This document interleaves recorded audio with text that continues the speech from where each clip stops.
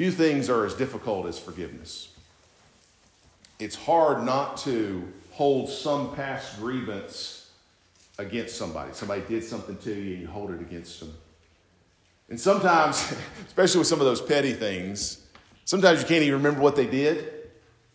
Y'all don't have to say amen, but you know I'm talking the truth. Sometimes you forgot what they've done, but you still hold it against them because they hurt you sometime in the past. And it's especially hard when somebody has seriously harmed you. Maybe there's even been a crime committed against you. That's even particularly hard when you've been hurt physically or emotionally. I mean, that raises the stakes to a whole other level when we're talking about forgiveness here. And then don't forget, because I'm talking about like you need to forgive somebody else, but don't forget, you all, including me, we are all in need of forgiveness. And a lot of us continue to be haunted by things we've done or that we've said against other people.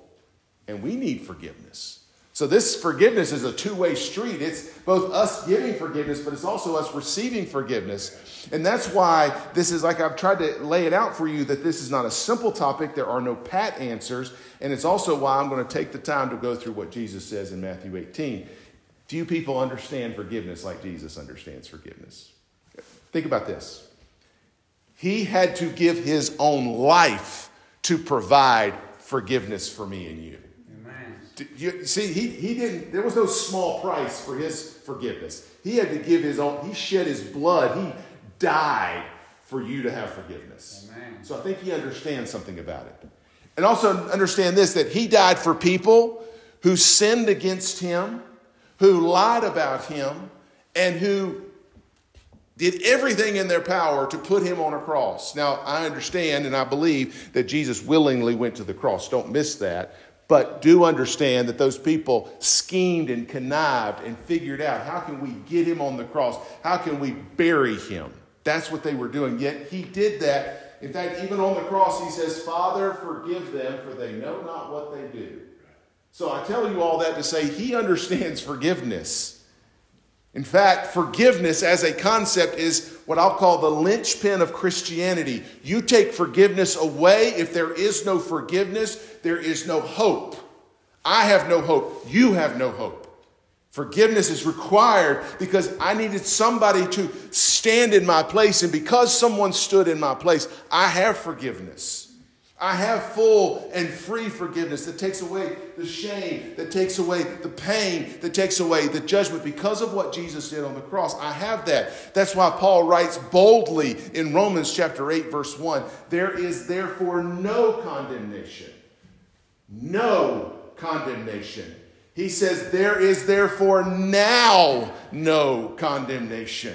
It's not something we have to wait for or we got to figure it out, wait till the jury comes back. No, he says it's done, it's taken care of. There is no condemnation to them which are in Christ, who walk not after the flesh but after the Spirit.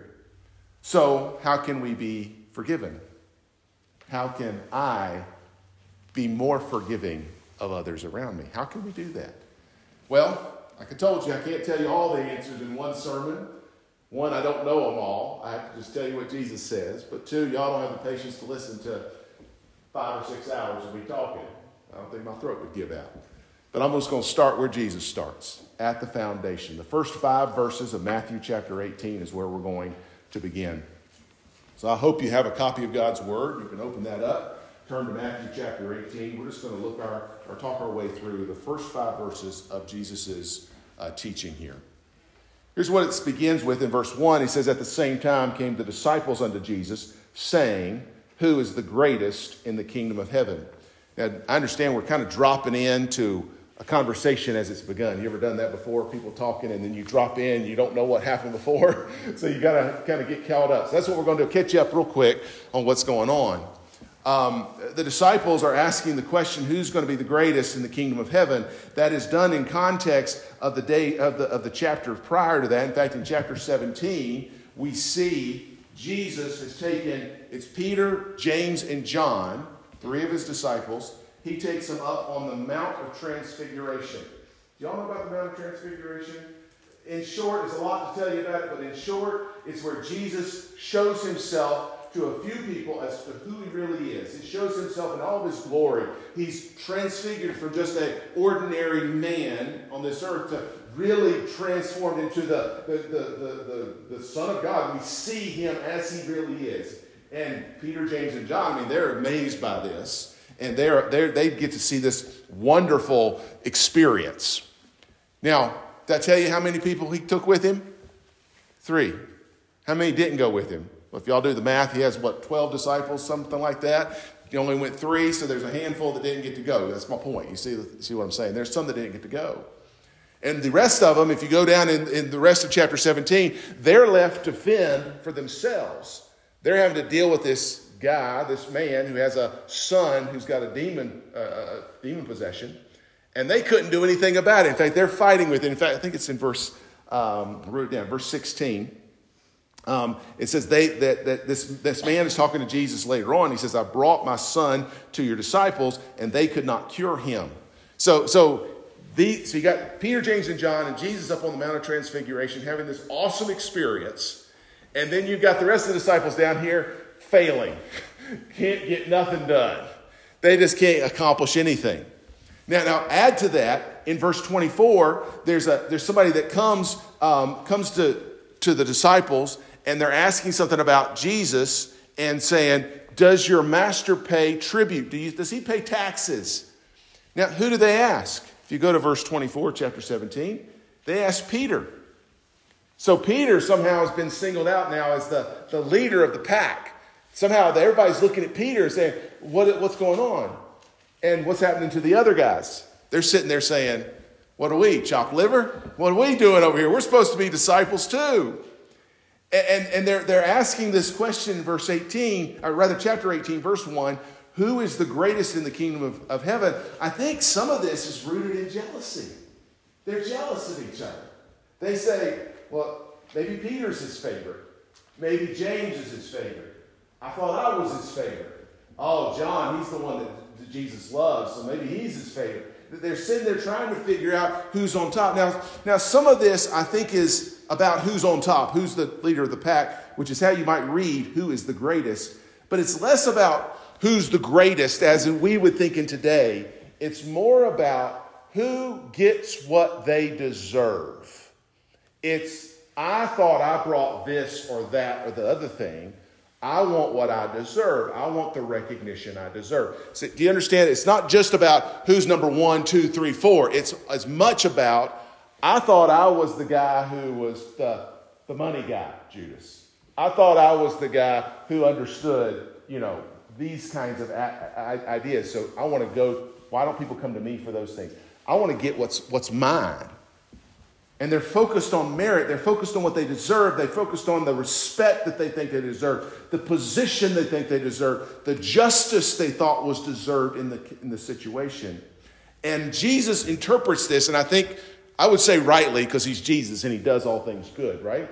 So he interprets this as not just a matter of who's on top, but this includes getting and receiving forgiveness. I say that because that's where he goes with this whole thing. If you'll see this, not necessarily in the first 5 verses, but as he goes beyond that, he starts talking about forgiveness. So genuinely, I believe Jesus has in mind that this is as much about who's going to get the forgiveness they deserve, who's going to be able to give the forgiveness they deserve. How's this going to happen? But look at what Jesus' answer is. In verse 2, so remember, they're asking who's the greatest. They're apparently standing around he's in a teaching setting. And then in verse 2, he called a little child unto him and set him in the midst of them. So what Jesus is doing, there's probably a bunch of people around, as often is the case when he's teaching. And what he does, he says, let me see this little child here. And he pulls this child forward, and he says he sets him in the midst, and he's about to use this child as an illustration. That's what he's doing here.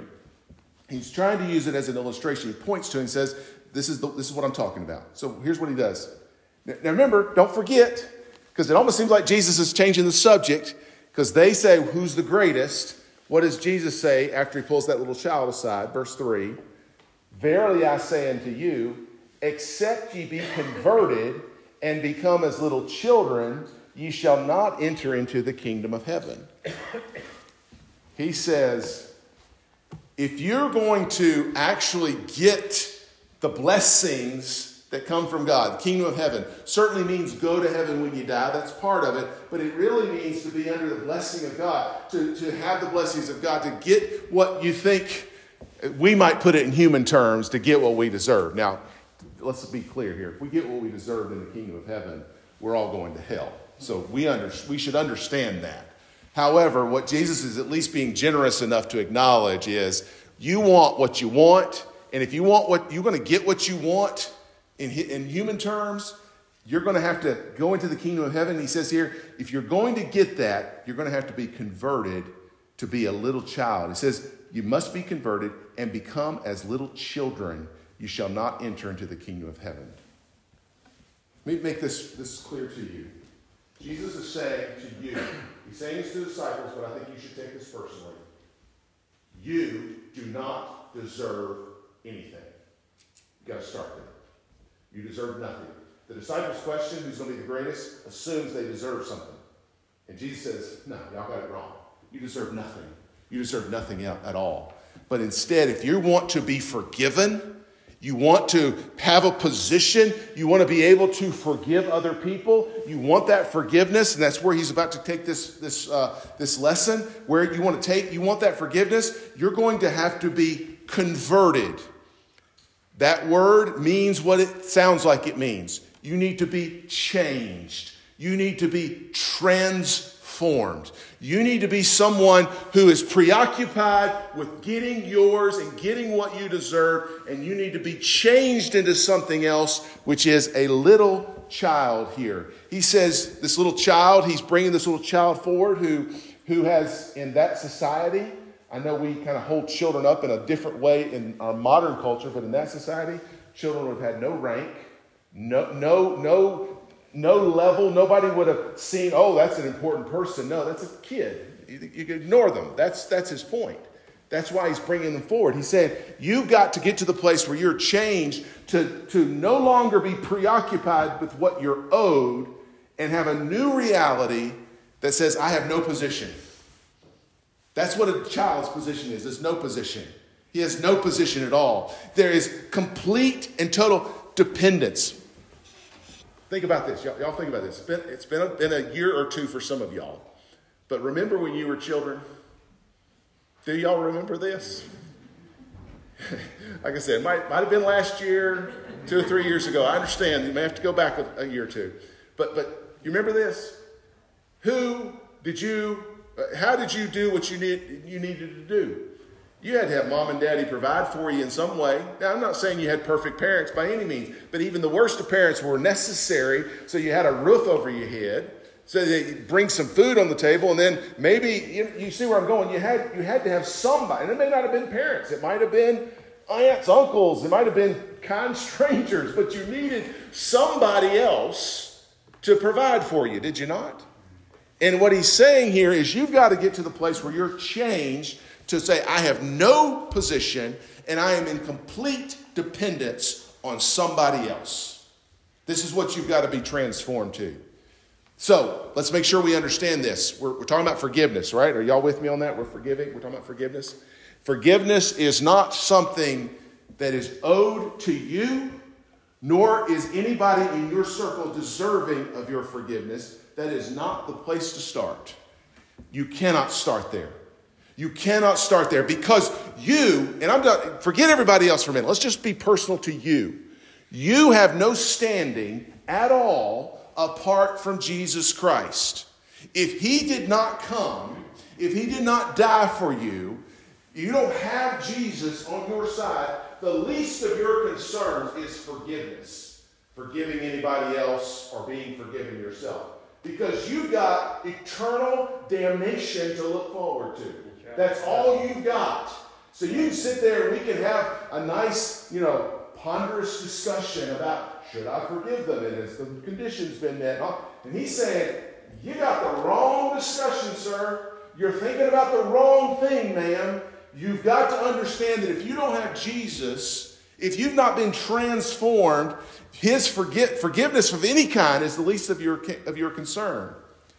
But when you come to Jesus, because of what he's provided, y'all know what Jesus did for you. Amen. He died on a cross. Amen. Took all of the sins of yours, not ours only, but the sins of the whole world, Amen. John 2:2 says.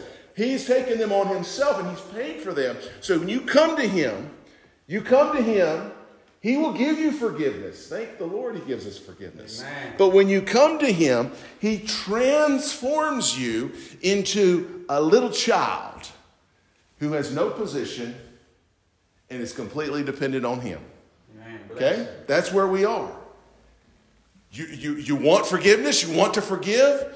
Well, then you got to start where Jesus starts. He's foundationally, you have to be converted into one of, I'm going to say it this way, you got to be one of Jesus' little ones. You have to be one of his little ones. If you're not one of his little ones, forgiveness is not even on the menu. It's not an option for you to give or to receive. It's not there. But now, he goes on and he says in verse 4, whoever therefore shall humble himself as this little child, the same is the greatest in the kingdom of heaven. Now he gets back to kind of answering their question. They say, who's going to get theirs? Who's going to get what they deserve? Who's going to get it? And he says, well, the only way you're going to get it is you're going to actually have to humble yourself like this little child.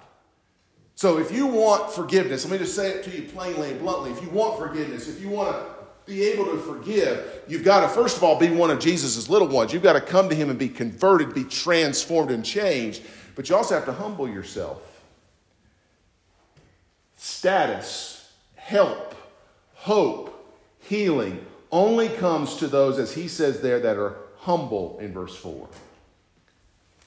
This is so we're all clear on this. The Jesus life is an upside down and backwards life. Do you know who wins in the world? Do you know who wins in the world? It's the arrogant. It's the belligerent.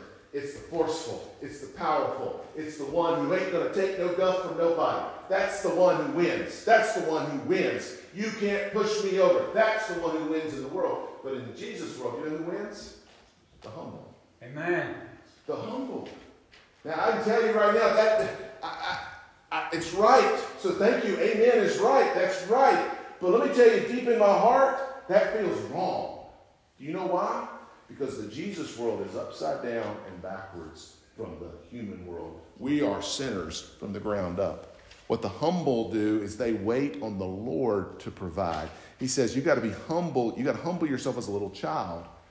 You think about a little child, especially a very little, an infant, particularly a very infant child who doesn't have the abilities to go and do things. I know that once we get up 10, 12, 14 years old, we can kind of start doing some stuff. But those little children, they can't do anything. They have to wait. They have to wait on somebody to provide for them. And that's what the one who is going to be forgiven, the one who's going to give forgiveness is doing, is he's going to be humble as a little child. He's going to get what he needs.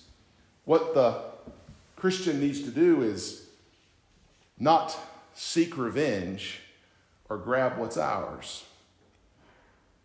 That's what I want to do, don't you?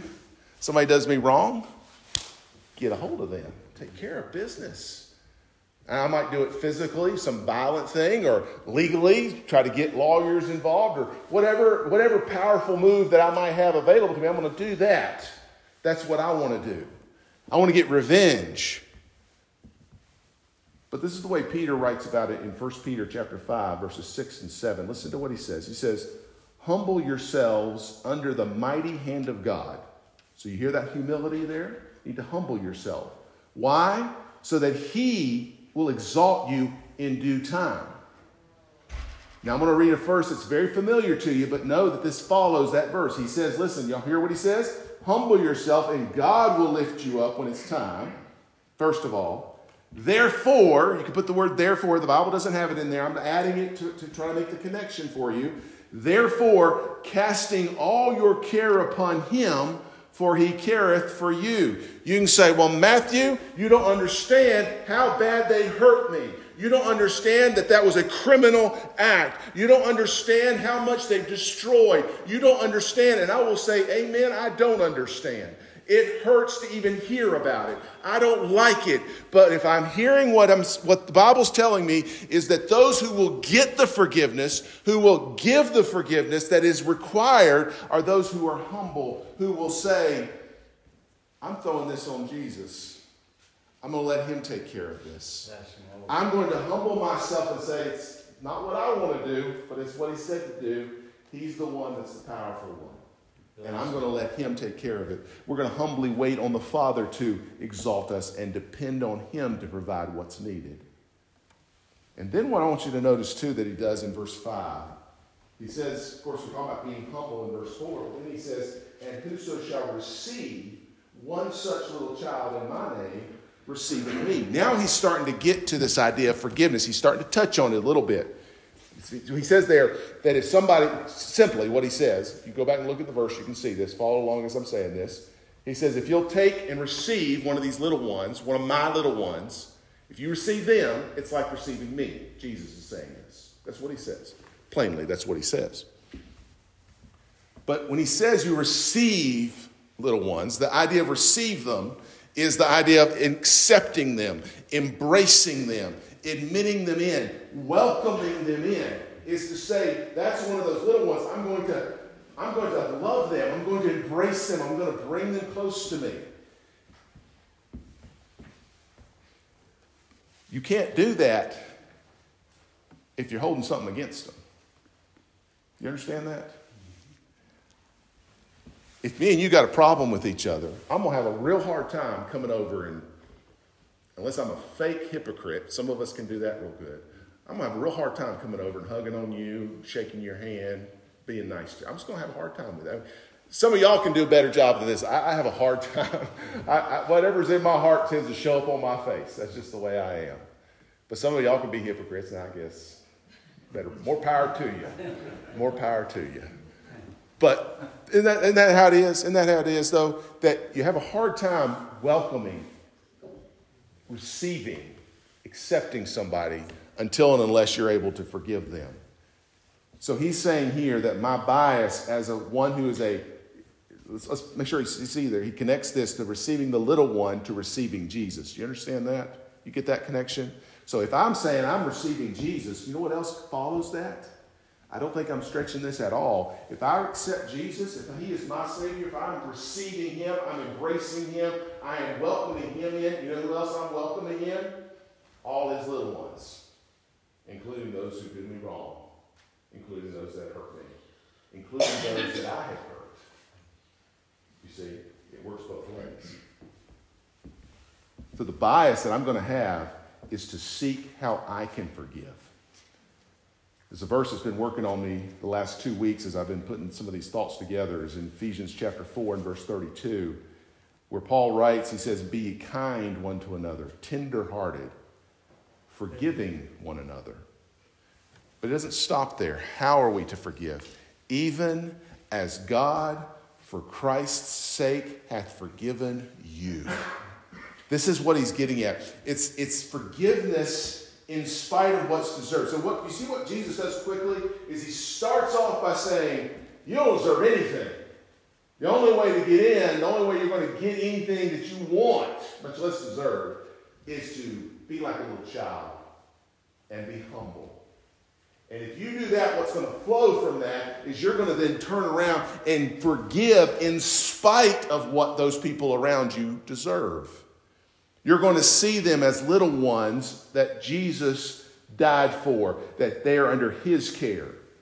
You're going to turn from, how do I get to what I deserve, who is the greatest in the kingdom of heaven, as the disciples put it. You're going to turn from that and turn to, I'm now a little one under the care of Jesus. I'm fully changed, fully transformed, so I am now fully dependent on him. And I'm going to seek in every way I can to seek to show the love of Christ to everybody I can around me. I hope you see that connection.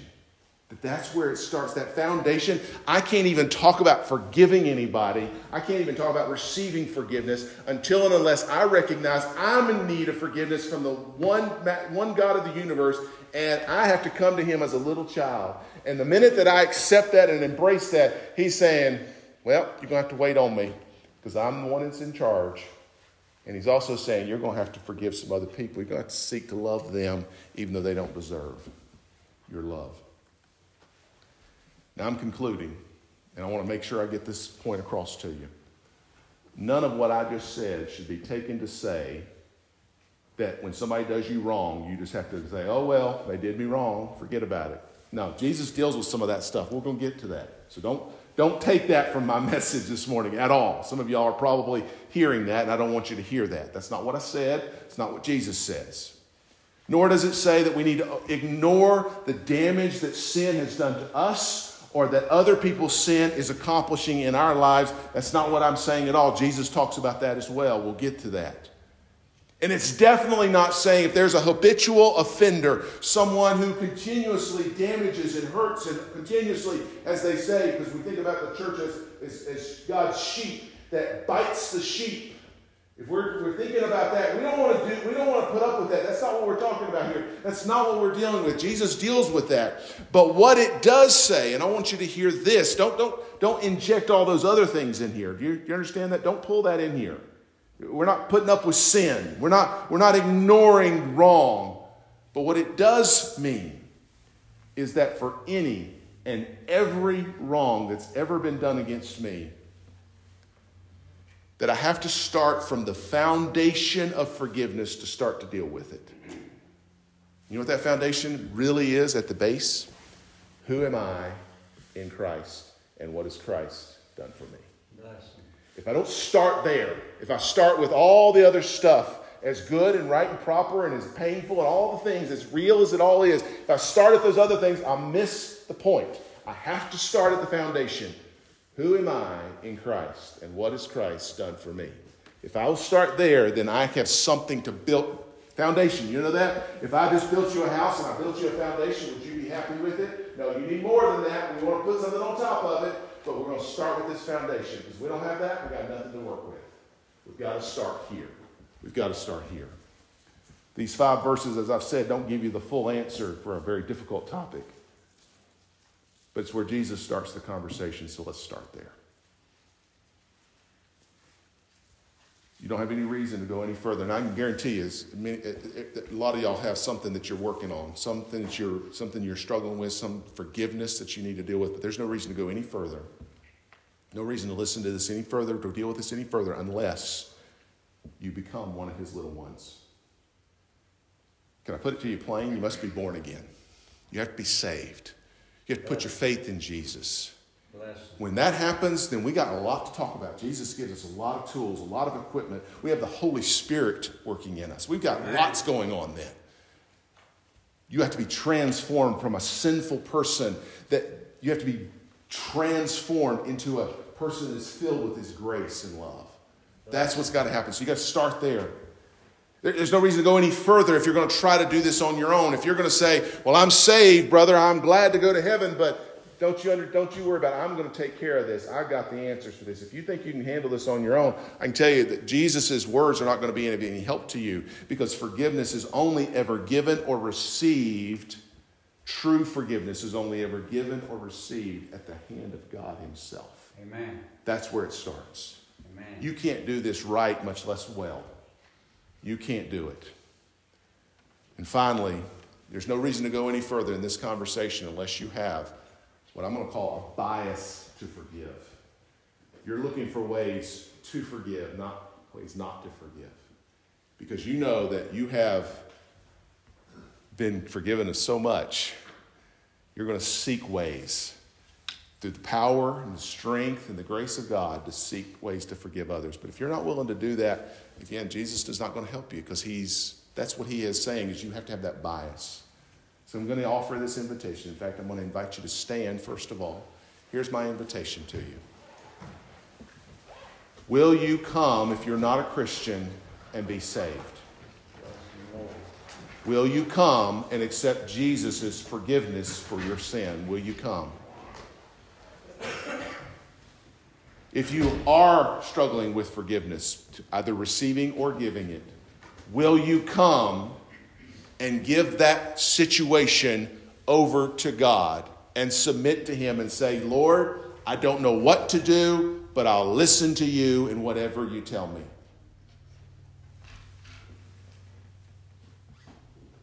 And if none of that resonates, the last thing I'm going to ask you is, will you come and ask God just to do a work in your heart to change you? I'm going to invite you to come. Lord, please move among your people. Give them a heart to forgive. Help them to hear and listen to your words in all of Scripture, not just these 5 verses, but all of Scripture, about what that looks like and how that means. But Lord, please convict us of our inability to do it ourselves, but the willingness that you have to help those who will humble themselves. I pray that you'll convict us to do that in Jesus' name. Amen.